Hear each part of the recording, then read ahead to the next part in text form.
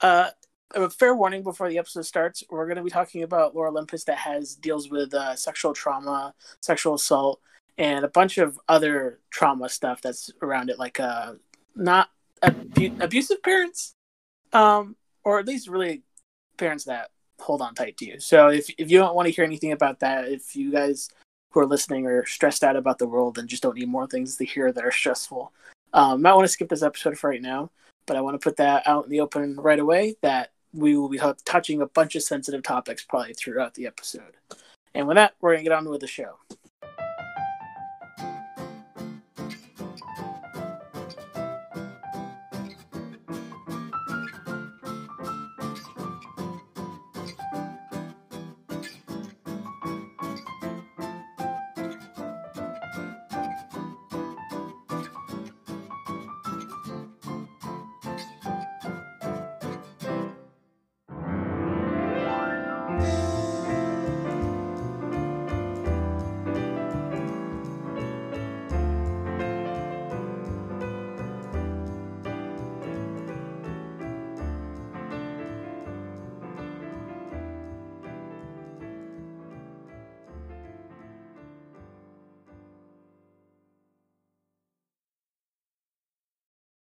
Hello and welcome back to the Comic Books Matter podcast. I'm your host, Jesse, and with me today is my first recurring guest. Since the last time she's been on, she's become an internet-paced magazine and a part-time streamer. It's Jessica. I forgot to ask if you wanted Howard or Cogswell. Howard is what I'm using. Okay, Howard, okay. I was like, I think last time I said the other last name, but now I realized the Twitter account says the other. Yeah, probably. Like, I just changed it like a month ago or whatever. Okay, well, Jessica Howard, how are you doing, Jess? I'm good. I didn't realize I was your first reoccurring guest. I feel so special now. And, you know, it's great. It's because, like, we talked about American Vampire last time. Yeah, we did. And now there's a new American Vampire. Oh, yeah. Oh, I guess that's true. Yeah, I read that first issue and I'm like, I don't remember anything that happened before this. Yeah. Oh, and you know what? Speaking of things that just came out today too, didn't the Killjoys volume came out? Yeah, Not today, but came out recently. The new issue, I think, came out yesterday, because today's Thursday, right? Yeah, you're right. Yeah, so that came out yesterday. Time is not real. time is all day today. I'm like, it's Friday, right? Please. Oh my gosh, Friday. Me too. I've been doing that all day. And I realized that, oh no, I still have one more day. Yup, same. So today we're going to talk about Lore Olympus by, oh God, I am, like, as much as I prepare for these shows, I am never prepared. It's just a mess sometimes over here. Rachel, is it Smythe? Do you pronounce it Smythe?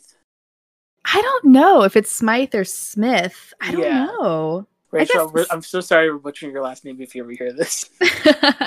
I would guess Smythe. Yeah, it looks like Smythe to me. Well, that's the thing. Like, I look at the main lead's name, and I can't pronounce it to save my life in my brain or in just saying it out loud. Like, I know Zeus, I know Hades. I can't say her name. Oh, Persephone. Persephone. Okay, I can't read it that way. I read it as something else because my brain just doesn't register sounds, I guess. It looks like it would be like Persephone or something. Yeah. You know what I mean? Or like, so yeah, but it's Persephone. So just, I know you brought this up because we were because Hades is out, the video game Hades. Yeah. And as much as I don't play video games, I know a lot about Hades. Yeah, I feel like if you are on the internet right now, you know a lot about Hades. It's kind of taken over. And I was so jazzed when you said, hey, I want to talk about Lore Olympus on stream. And I'm like, Jess, come back on. Let's talk about Lore Olympus. Because this was one of the first webtoons I really got obsessed with when I jumped into webtoons like mid this year. Mm-hmm. It was this, Unordinary, and why is the last one, like Tower of God. And Unordinary and Tower of God like really fall into like the shonen or like Western comics type of thing. But Lore Olympus is such a weird special case in my brain because it's just so pretty and so well constructed and everybody feels natural. Mm-hmm. And I was utterly just amazed by how fast I read it. Yeah. Oh, I mean, I got through all of the issues or I guess episodes is what they're labeled, within 2 or 3 days. It reads like butter. Yeah. That's the best way to describe it. Yeah, you flip through it because like the interface is like you just scroll down. So it's like you start at the top, scroll down, read it, and then you hit next, and like you can just pour through them. And I really, I mean, I think maybe we should talk about what the story is first, and then talk about why it's so good. But it's a retelling of the relationship between Hades and Persephone, right? Like, this is actual Greek mythology, but retold in kind of a modern context with modern sensibilities in a lot of ways. Mm-hmm. And it's very complex. It's very much a drama, because if anybody knows anything about Greek or Roman mythology, it's very drama heavy. I'm trying to think like I feel like it's like the first daytime soap opera, but probably not during the day. No, it's true though. I mean, all like it's wild the shit the gods got up to in Greek mythology. I mean, all of them are kind of insane, but Greek mythology is truly something to behold. And I remember reading it the first time, and I'm like, this just reads like a movie, and it feels like a movie I've seen multiple times. Yeah. But at the same time, when the characters speak, they sound like friends of mine. Mm-hmm. Which is bad in a lot of ways, but good in a lot of ways. It's very, like, I will admit that it very much feels like fan fiction to me. Yeah. You know, and like, I mean that in the best way. And also in the sense that like, it is kind of cheesy, you know, it is very like fan servicey feeling. It makes you feel all warm. You just want them to kiss the whole time. But it's good. And the art is stunning. Yeah, that is something I think that stands out most of all, is just the art of it. Is it's so fairy tale like in a lot of ways, but at the same time keeping a level of adultness to it. Mm-hmm. Like, the characters are built kind of blocky and kind of like a cartoon character would be built, but at the same time you have Persephone being like she has curves, she has human proportions, and like a lot of the characters who are more down to earth feel more like people that you hang out with, while the gods that are higher above are way more cartoon like. Mm-hmm. And I think that's a very good blend, and it's a very good blend of like colors and stuff, dude. The color palette on this is amazing. Yeah, I actually she has like these little in between things where sometimes she'll like answer questions or just show concept art. And I was reading one, and like a lot of it was like talking about how intentional she is with the color. Like the fact that, you know, Hades is blue and Persephone is pink is because she like wanted her to stand out in the design of the underworld and like to have that contrast. And it's really cool. My favorite thing, especially with reading some of the newer chapters, is when some of the gods lose their temper, they start cracking. And there's other like brighter lights underneath them when they start cracking under pressure. Mm-hmm. And it's such a really cool visual representation of someone just losing it. Mm-hmm. So the main premise, as we said, follows Hades and Persephone and their relationship, and it's a weird relationship because she's vowed to become a virgin maiden, right? I think it's flower maiden, but basically she has to remain a virgin is the whole thing. And she's only doing this because her mother doesn't want her to be touched by anybody. Yeah. As we come to find out. And then Hades is in a pretty toxic relationship that he can't get out of, because if anybody's been in a toxic relationship that started out very nice and loving, that you realize like you still have feelings there and you can never really let go of them. And it's always hard too, because I feel like whenever you're in a toxic relationship, it's generally one of the things where the person that you're with has problems, like either insecurities or just like there's something there, like trauma they're working through, because it's not like people who, you know, are on the other side of that relationship, people who are emotionally abusive. It's not like so many of them set out to be like, I'm just going to be a fucking awful person to somebody. It's generally like they're working through shit, and then it makes it harder because it's like you don't want to abandon this person, you know? Yeah. And it's very much one of those situations like that Hades is in. She's definitely written a perfect toxic relationship in like the way it's a perfect storm, because Hades also has insecurities that she feeds into, and she knows exactly what they are, so she'll pull at them to keep him around. And it's really those scenes in particular when they're basically being toxic with each other were the ones that made me the most uncomfortable, because I had been in those situations. Like whenever she hits a nerve that's really close to home with me when it comes to these relationships between characters, is usually when I had to stop reading, because I just felt too connected to the point that I was having issues now trying to see these characters interact. Yeah, no, absolutely. And like, I do have to say kudos to the series, because I feel like a lot of times we don't talk about men who go through abusive relationships. It's always women who are kind of in it. And like, I think more and more we do talk about men who go through abusive relationships and who have dealt with, you know, that kind of manipulation and going through that painful experience. But this, you know, web series, webtoon, whatever you want to call it, like very much goes into that. And, you know, it's nice as much as it's something that's really painful to read for anybody who's gone through that. It's kind of nice to be validated. Yeah. And what's so interesting too is it's a character that is a man with a lot of power, but whenever like these two people are around him, other than like his family, because there's scenes with his brothers that get kind of rough too. But whenever these two women are around him, he basically just can't. He can't keep it together. He can't keep his composure. He can't keep a facade going on, because he doesn't like having the power half the time. So he can't keep the facade up that he is some big hotshot when deep down he's just a boy who's kind of broken. And that's another thing too. They dive into Hades and how he's like in lore and in the just in the world building, how abusive his parentage is with his dad. And even that stuff like really just builds to a really compelling male lead. So Jess, what exactly about the series though attracted you to it first though? I mean, I think twice.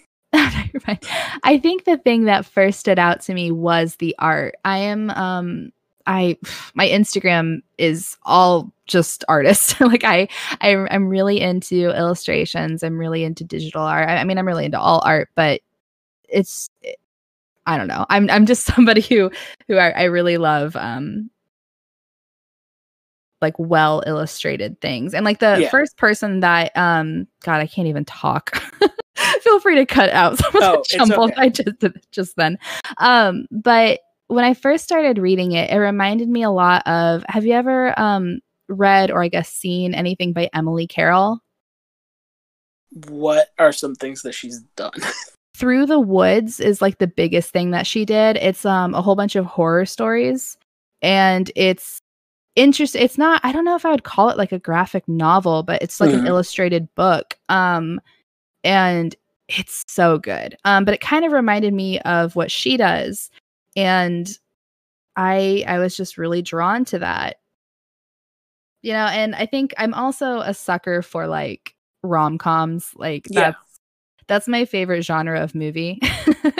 I will admit that. I like the warm fuzzies. And it's definitely, it's more of like a rom-drum, but there's still comedy in it too. And like when the comedy lands, it's really well done. Oh, it's so good. But no, I just like I started reading it and I love the fuzzy romantic feelings in the comic.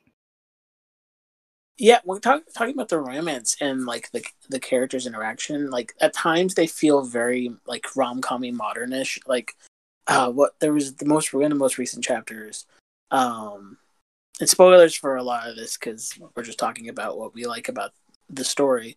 But Icarus comes in to yell at the trio of bad people. And he says, "Let me just lay it out for you guys."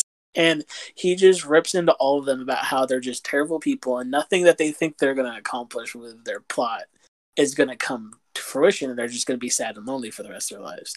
And like I feel like that moment I would see in a rom-com of like the best friend just going after the people who are like the antagonists of the story. Oh, absolutely. but then at other times between especially between the brothers and Zeus and Hera and stuff, it feels very much like a older romance in a lot of ways. Funny enough, when I was setting up, I was finishing up watching Jane Eyre because I was watching that last night, but I got too tired to finish it.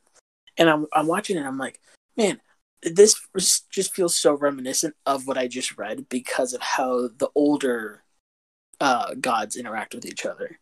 Yeah. And it's very much, and it's very much just like that, those old ways, and have some old ways that they used to talk to each other. Mm-hmm. No, I totally see that. It's like that kind of like capital R romantic. Yeah. And I think the best thing about this, and we already kind of talked about with Hades, is she deals with very sensitive topics, especially like topics that don't get touched upon very well in comic books, in probably the best way I've ever seen illustrated in any way. They're still traumatic for, I feel like, anybody who's been through it or just doesn't like reading about really horrific and traumatizing things, but the whole peer pressure into sex for Persephone with what is his name? Apollo is really hard to read, and in the aftermath that follows for the few chapters, all of that is hard and dark, but it's handled with so much care and love that you don't feel like it's exploitative in any way. You feel like she wants to show that like women can grow from this and fight back and get their voice back for something like this in a lot of ways. Yeah, no, and like that, you really nailed it when you said it's handled very like respectfully, and what they show in the panels isn't too much, you know. And something that I really like about it too is I feel like a lot of times when sexual assault is depicted, it's depicted in this very like simplistic, like black and white way. Where it's something like, you know, she said no, but it's like this forceful thing. Sorry to be talking about this a lot, but it's like this forceful thing that happens, and she's immediately kind of upset, and it's like very apparent. But it's like the way that it happens in Lore Olympus is the way that it happens generally, where it's like it's definitely sexual assault, but like you're kind of unsure because like, I mean, I've gone through sexual assault twice, and whenever you go through that, there's that questioning of like, is this my fault? Did I enable this? And like, that's the hardest part, is kind of like reconciling with that afterwards. And so I like that they didn't make it just like this simple, like violent thing in the comic. And it was something that was a little bit more complicated, but at the same time, like point blank, that is sexual assault, you know, and like everybody, it's clear that it's wrong.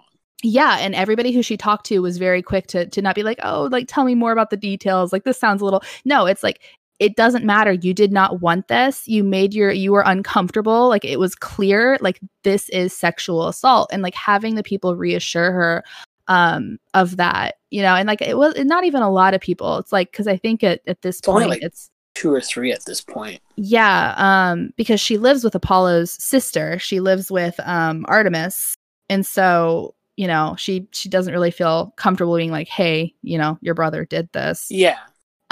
She told Eros knows, I think. Eros knows. I think Hermes knows because of Eros. Yeah. And then Hera found out because of Hera's powers.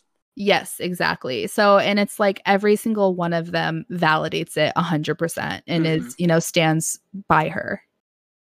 Yeah, and I think honestly the scene where Hera finds out and she like sees and feels what Persephone's been feeling is, I think, the best representation of when someone can finally talk to someone about it, even if it's not in many details. They just communicate what happened in any way, and that person receiving that information, understanding what's happening, but also not being overbearing with the comfort in a lot of ways. Because I feel like sometimes we overcorrect when we hear about terrible information and become way too overwhelming too fast when it comes to the comfort. Where I feel like Hera, like, she's like, oh my god, this happened to you. I'm just here now for you, for anything now. Yeah, absolutely. No, you're spot on. And honestly, watching this story now weave since that encounter, which I think happens halfway through season 1. Yeah.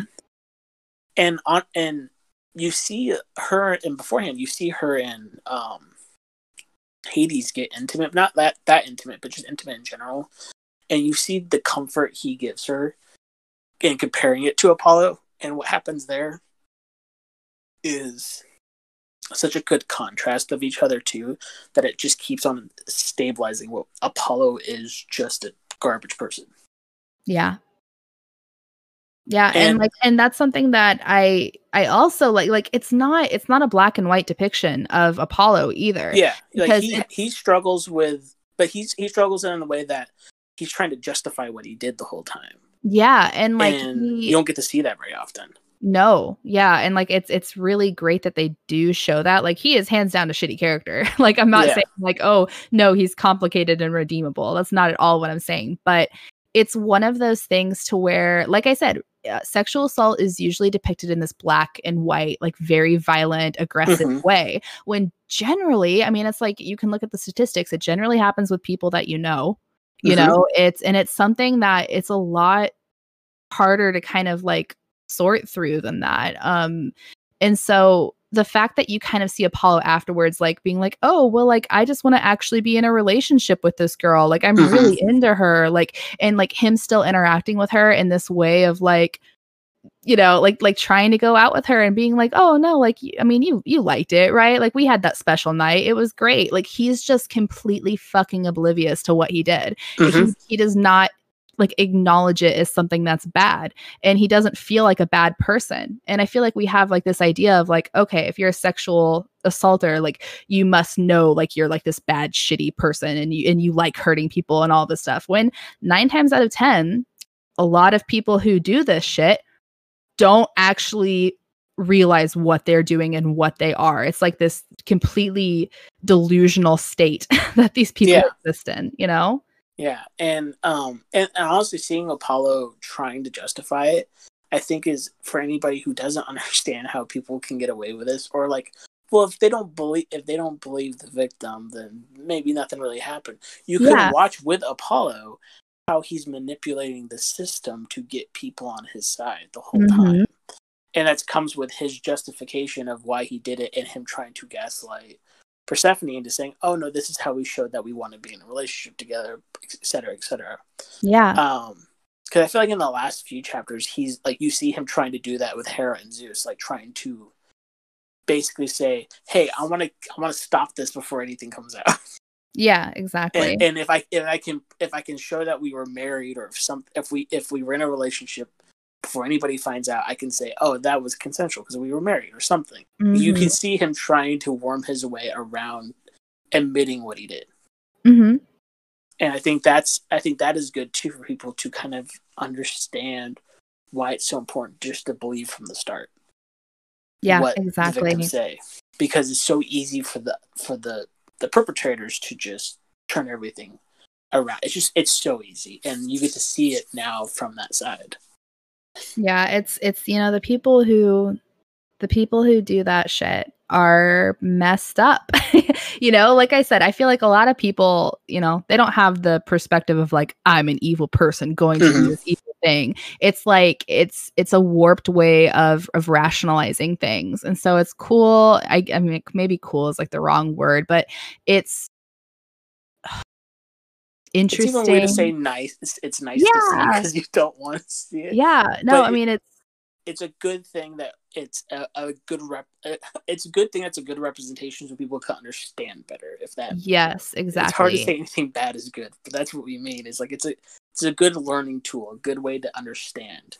Yeah, it's a way to show that the situation from both the perpetrator and the victim's perspective is a lot more nuanced. Still absolutely wrong. It's still good that they reinforce over and over and over again that yes, it is sexual assault. Yes, that shouldn't have happened to you. Like it's a heartbreaking thing, and he is a fucking horrible person. Like that is constantly reassured. But you do get to see the actual like nuance and the weirdness in that situation, because it's never a black and white thing. Never.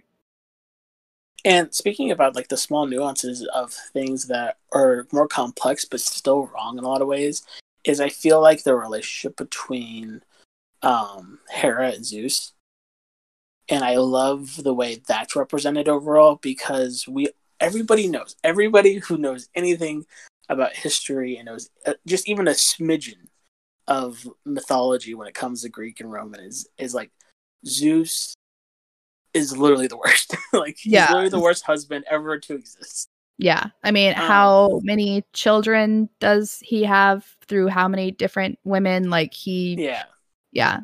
And to see that represented in this, in such a again, Zeus trying to justify why he does it, and also why he stays with Hera and why Hera stays with him, it just really shows like how complex, when you really do love someone, but at the same time you're a restless person in some ways, and you don't know how to say, oh, I need to just stop being in this relationship then if I can't be committed.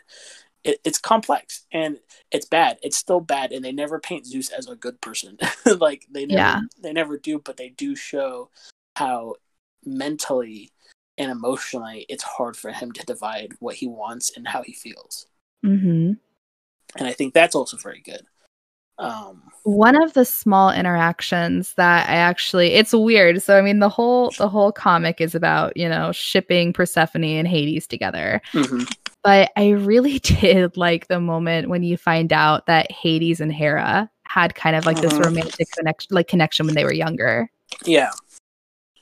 Just because like you can see how that would be a natural thing, because it's like Hades has kind of always felt like an outsider to his brothers Poseidon and Zeus. Because they're up top, you know, like they have the nice job in the sun, and you know they're recognized as being like, you know, these good forces, whereas he is the god of the underworld. You know, so it's like he's seen as something darker and more sinister. It's like, it's not like people are, you know, stoked about him appearing before them. And Hera is severely neglected by her husband. So they both kind of have this outsider feeling. And I mean, Hades is the only one of his brothers who isn't a womanizer. He tries his hardest not to be, even if his brothers try to force it on him. Yeah, and he's a very like put together, you know, kind of more sensitive person. And so it's like, it's natural that like, yeah, this woman who is completely neglected by her husband, and this man who is also completely neglected by the same person and that kind of, you know, his family, have this sort of bond. And so that was like, it was a really like tender, nice moment. And the fact that, you know, like they kissed, and Hades like, no, like, you know, we can't. And she was like happy. She's like, okay, like he's moved on. This is nice, you know? Yeah. It was like this like bittersweet, tender thing. And I really did like that. Yeah. And like the dynamics, and there's so many different complex and emotionally like usually represented as black and white things that are shown in this comic. Because I feel like Hades talking about his past very briefly, and then the more recent finding out Persephone going on a rampage and her mom hiding it and stuff. Both of those show really interesting toxic parent dynamics. And I think both of them are so... We haven't got a ton of Hades stuff, but the stuff with Persephone and her mom is very nuanced in a way where you're like, oh yeah, I see my parents in that. And I understand why they do what they do, but I still don't agree with it. There's Artemis's best friend who's in this. I can't remember his name off the top of my head. He's the pink guy. Do you remember which one I'm talking about? I am trying. It's not Eros, because oh god, let me look up the pictures of them. I should have. I'm thinking about his backstory with him falling in love with a human. And, that is Eros. Eros, okay. And part of me, when I was reading that, I was like, oh, this is a nice story. But now talking about how there's so many different representations of relationships in this, part of me is like, is this her trying to represent interracial relationships and how they're sometimes perceived by the parents and stuff as, oh, why are you doing this? like, because that's what kind of feels like once you burn down. Is like he loves this human, but knows that it's so taboo in their family, and his family's telling him, you need to stop, she's going to be dangerous. And then her friends are telling him, he's dangerous, he's a god. Mm-hmm. And it breaks them up. And I feel like that's what happens, and like talking to friends and also reading stories from real people, how that can happen in interracial marriages or relationships where the families think the other people are terrible just based off races.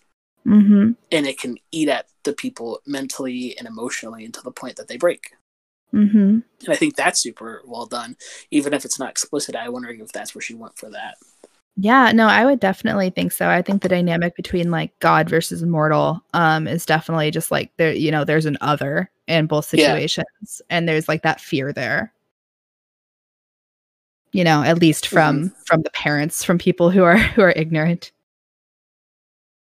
Jess, is there anything in particular about the series, like just like one or two things that you think make it stand out so much among the rest, other than like the art style and kind of like the story stuff we talked about, but just like the characters? Is there anything in particular about each character that you think like just stands out more than anything else you've read recently?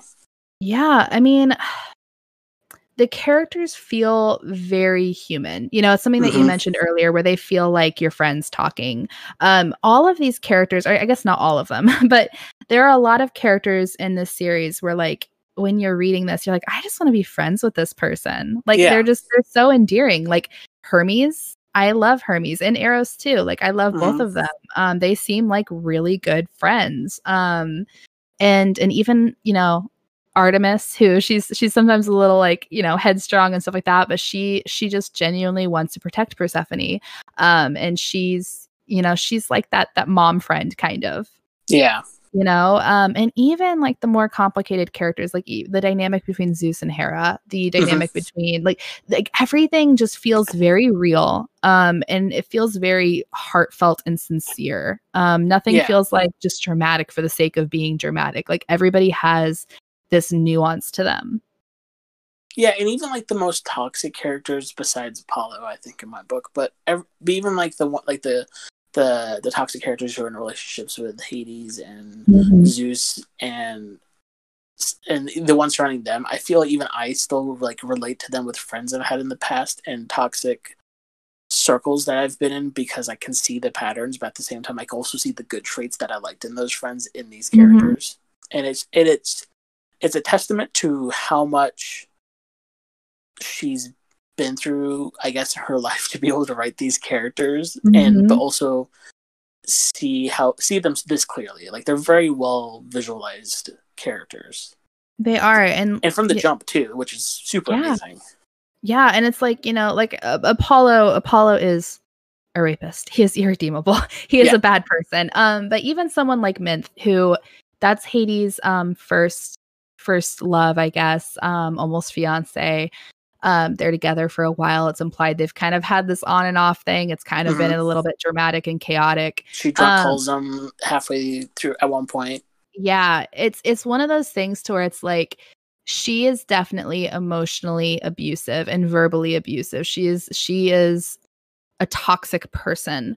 But I couldn't help but feel for her sometimes because, you know, I have BPD, and when I would watch her at times, I was just like, I get where she's coming from. Not in a way that I'm like saying she's valid, but it's like you get that she's scared, you know, that she has a hard time dealing with relationships, that she's very insecure, and that sometimes she just acts out because she doesn't know how to act properly. Yeah, I mean, it's heartbreaking because you realize half the time that she's fighting Hades is because she doesn't understand why he's with her. Yeah. And like she doesn't feel like, you know, she feels like just a side piece basically. She's a nymph and he's a god. And so she feels like how, like I see how Zeus is with, you know, his women. Like I know how people like me are normally treated by gods. So like, why is this guy with me? I'll never fit in. Like I'll never be accepted by his family. Like I have no chance with this guy. So she doesn't know what to really do, and she shuts down. She's mean. She feels like she has to be withholding because like that's the way that she could make him more interested.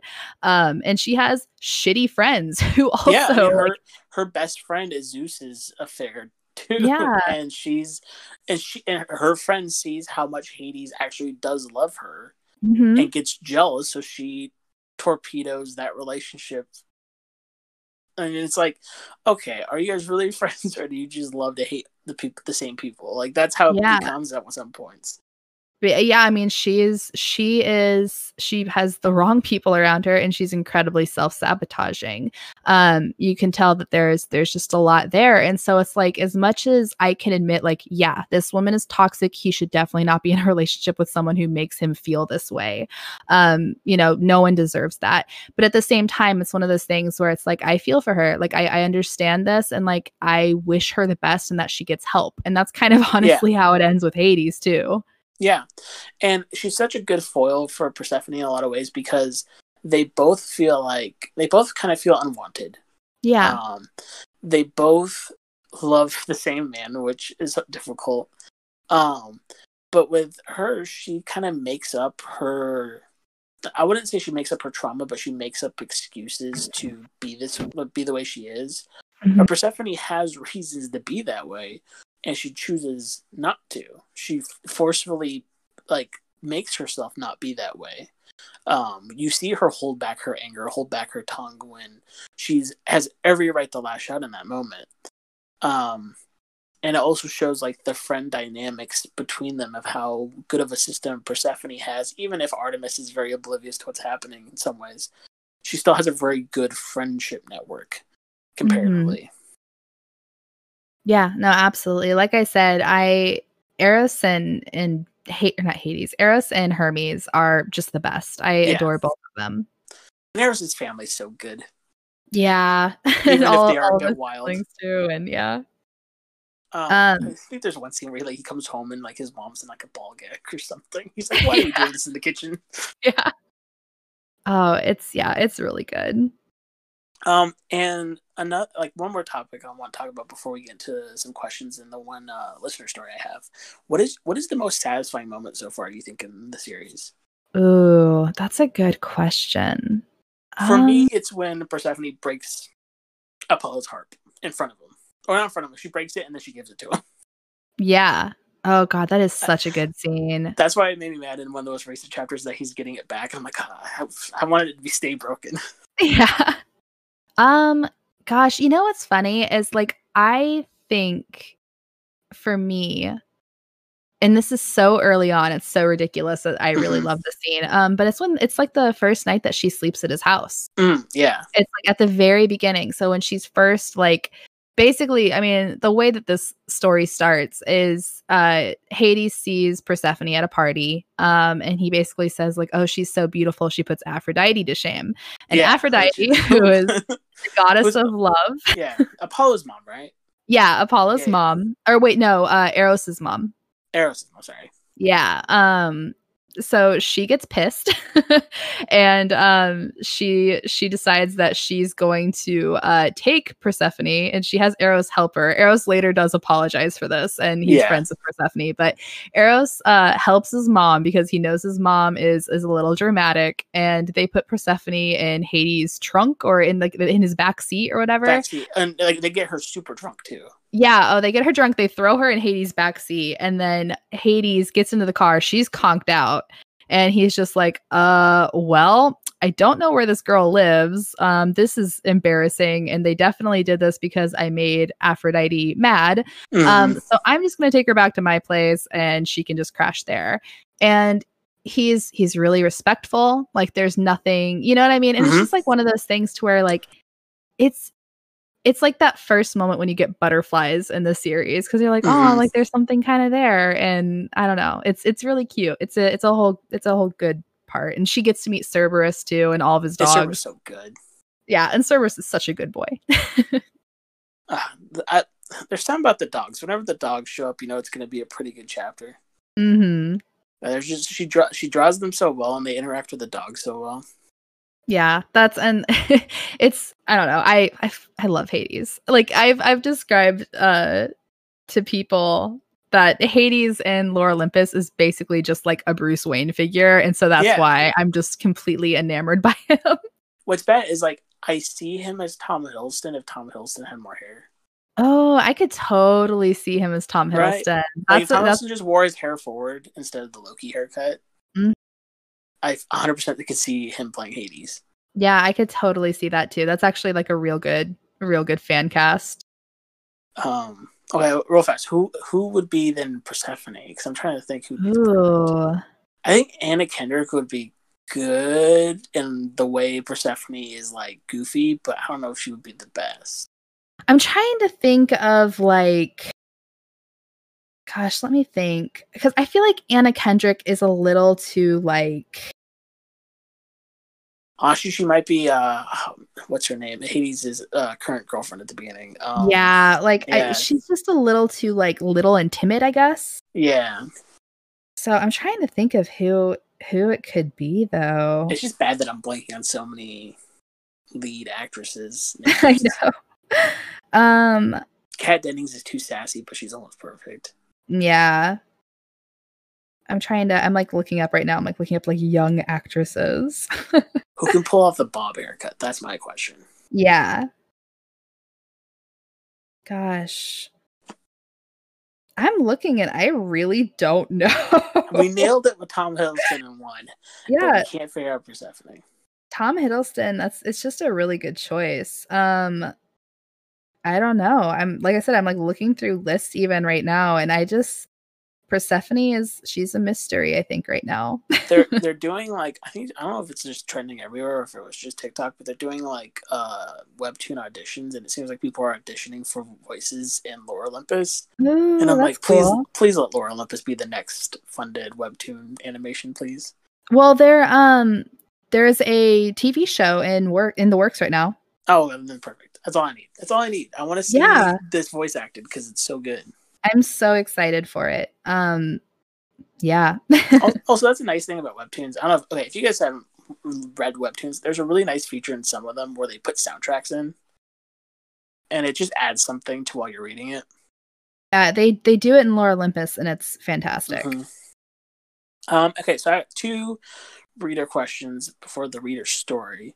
The first one, and we kind of had a mini discussion on. Well, I didn't, but some of you guys did on Twitter already about this. But Kayla asked if we've watched or read the Percy Jackson movies / books, and if so, how do you sell that to someone who is uninterested but loves Greek mythology? I've seen both movies and I've read the first book. I have not seen them at all or read them. I think no Percy Jackson knowledge.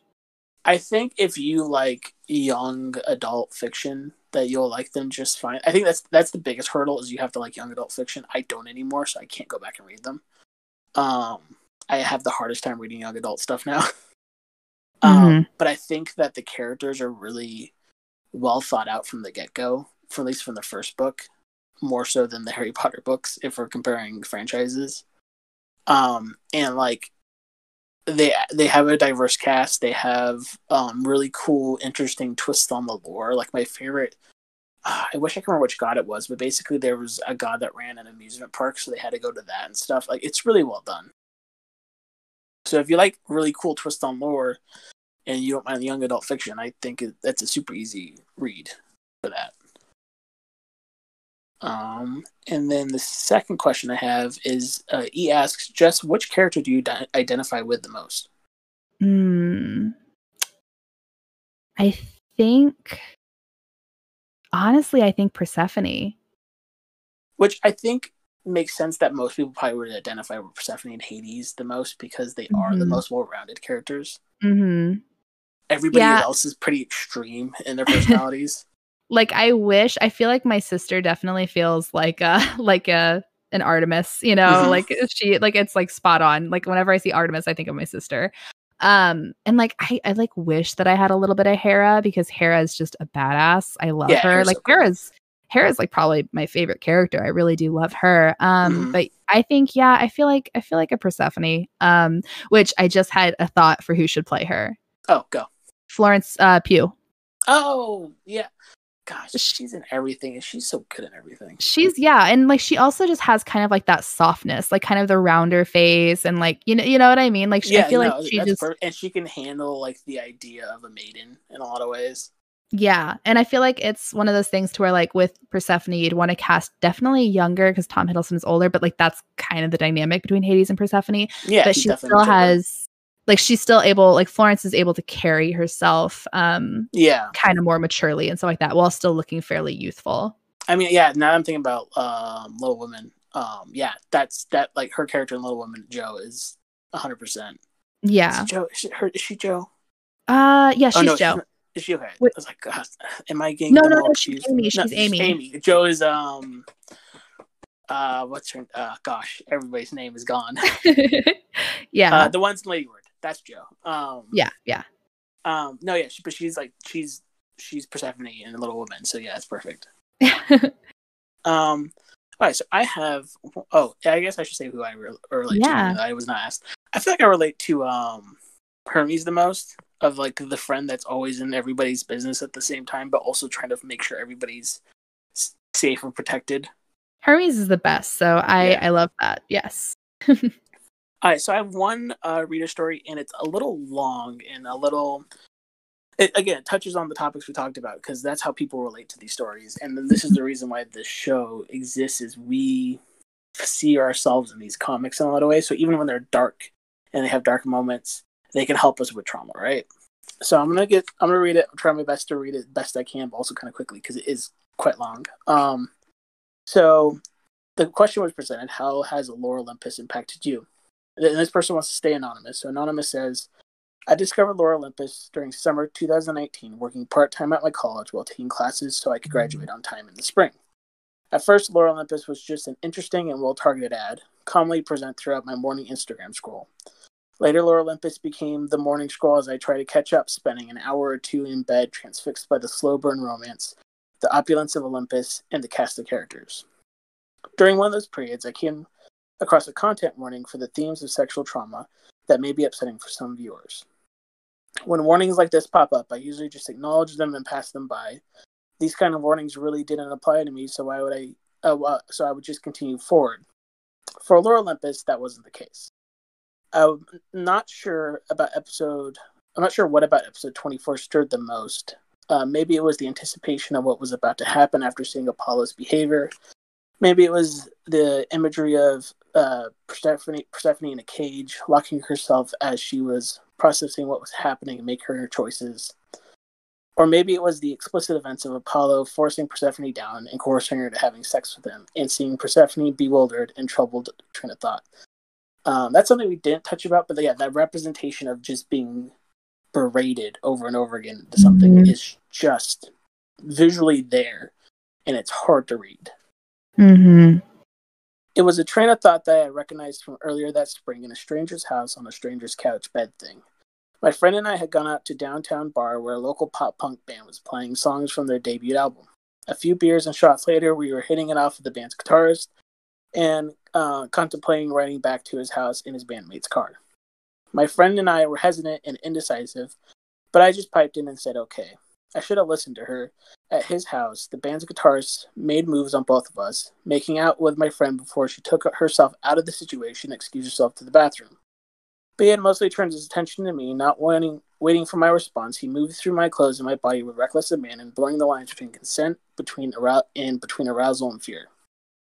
On the Uber ride home, my friend and I were silent, trying to process what had happened, because in all honesty, I didn't know what had just happened.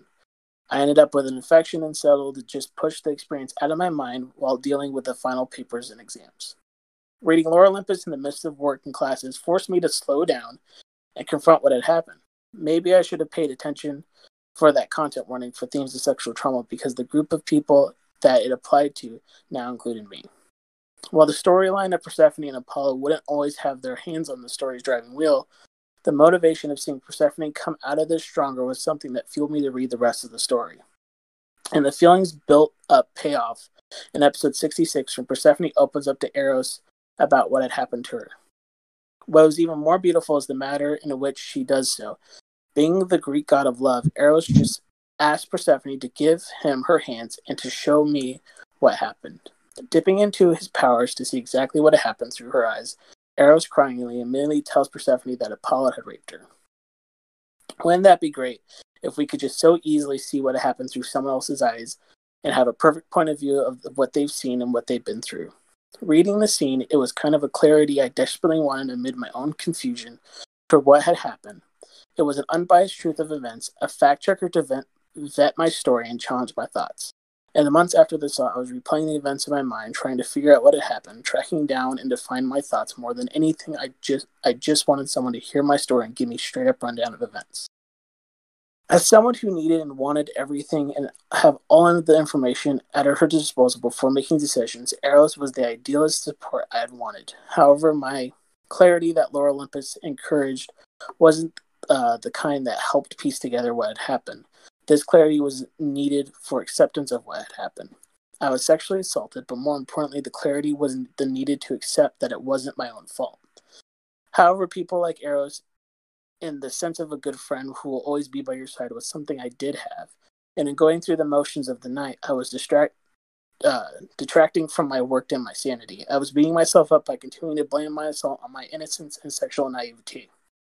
I was able to take myself out of the cage of thoughts and breaking my cycle of self-hatred by seriously talking to friends about myself.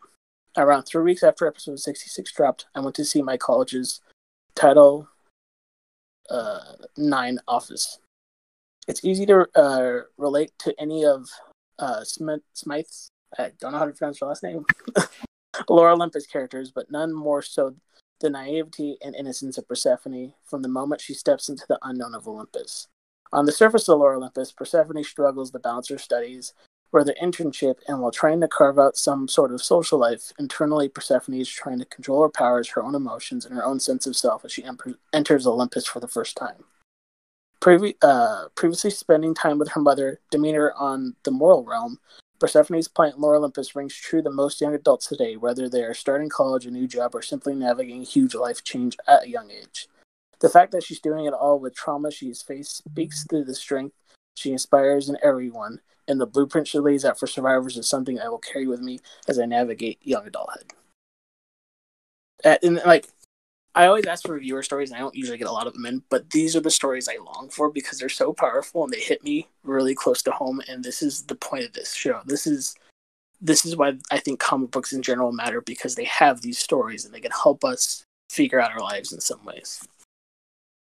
And as always, to Anonymous, we here believe you about everything you say, and you are valid in our eyes in every way, and we want to see you get stronger from everything. Absolutely. It takes a lot to get to the point where you can share your story, and it takes a lot to get to the point where you don't blame yourself and where you take action and you go see, your Title 9 off, I'm trying to think of the actual word for the person that you would see, I guess representative, or you go to therapy or you report what happened. It's every step of that process requires so much courage. And then being willing to share that story with us today, also just a huge act of courage. And I hope if you're listening, whoever sent this story in, I hope you're doing a lot better, and I hope you know that you're loved and safe. And again, I recommend, if anybody's looking for something to read on their phone or just are curious about webtoons, I think this is the perfect one to start with. And it's just it's like reading something so natural.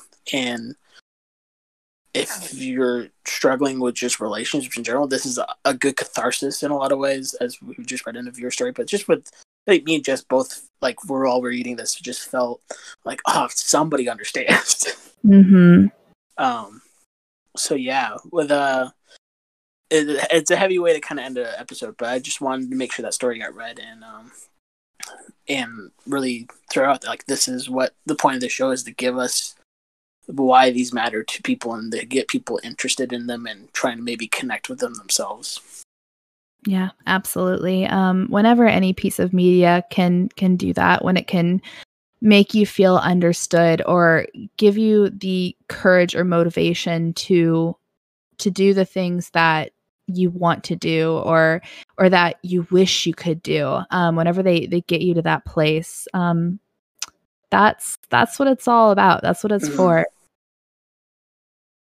And so with that, Jess, thank you again for being on. This was a great time talking about Lore Olympus, and I wasn't expecting to talk about so many different aspects of it, but once you get going with someone who's just as passionate, you find all these cool things. Yeah. No, thank you for having me on. I love talking about comics with you. Jess, where can people find all of your new stuff and your old stuff and the stuff you're doing constantly? Yeah. The best way to keep track of all of it is to just follow me on Twitter. And that's at Just Jess is Fine. I do write. I'm the managing editor over at Uppercut. I'm an intern at Paste, working in the games section. I would say the games department, but the games section. So I put out a lot of different pieces. And like I said, Twitter is the best because I always promote them there. If you want to check me out on Twitch, it's at Jess is Fine. No just in that one because it was taken by some inactive account. Of course. So, yeah, it's how it goes. But yeah, that's where you can find me. And you can follow this show on Twitter at Comics Matter Pod, on Facebook at facebook.com/comicbooksmatter. You can email us at comicbooksmatter@gmail.com. And at all three of those, if you have any questions you want to send in for guests or just general questions that you want me to throw around with guests, you can send them at all three of those. Stories like the one we talked about today, about how comics impacted you in any way. It doesn't even have to be about the topic we're about to talk about. It could be about any comic book. You can send them to all three of those. Or if you want to be a guest on the show somehow, you can ask me about that and on any of those platforms also. You can leave a review wherever you listen to the show. I need to keep asking people for that so we can promote it more. And tell a friend if you like the show about it and spread it around. The logo for the show is done by my friend Steven, and the theme is Join a Restaurant by David Czetsy. And lastly, everybody, remember just to be good to each other.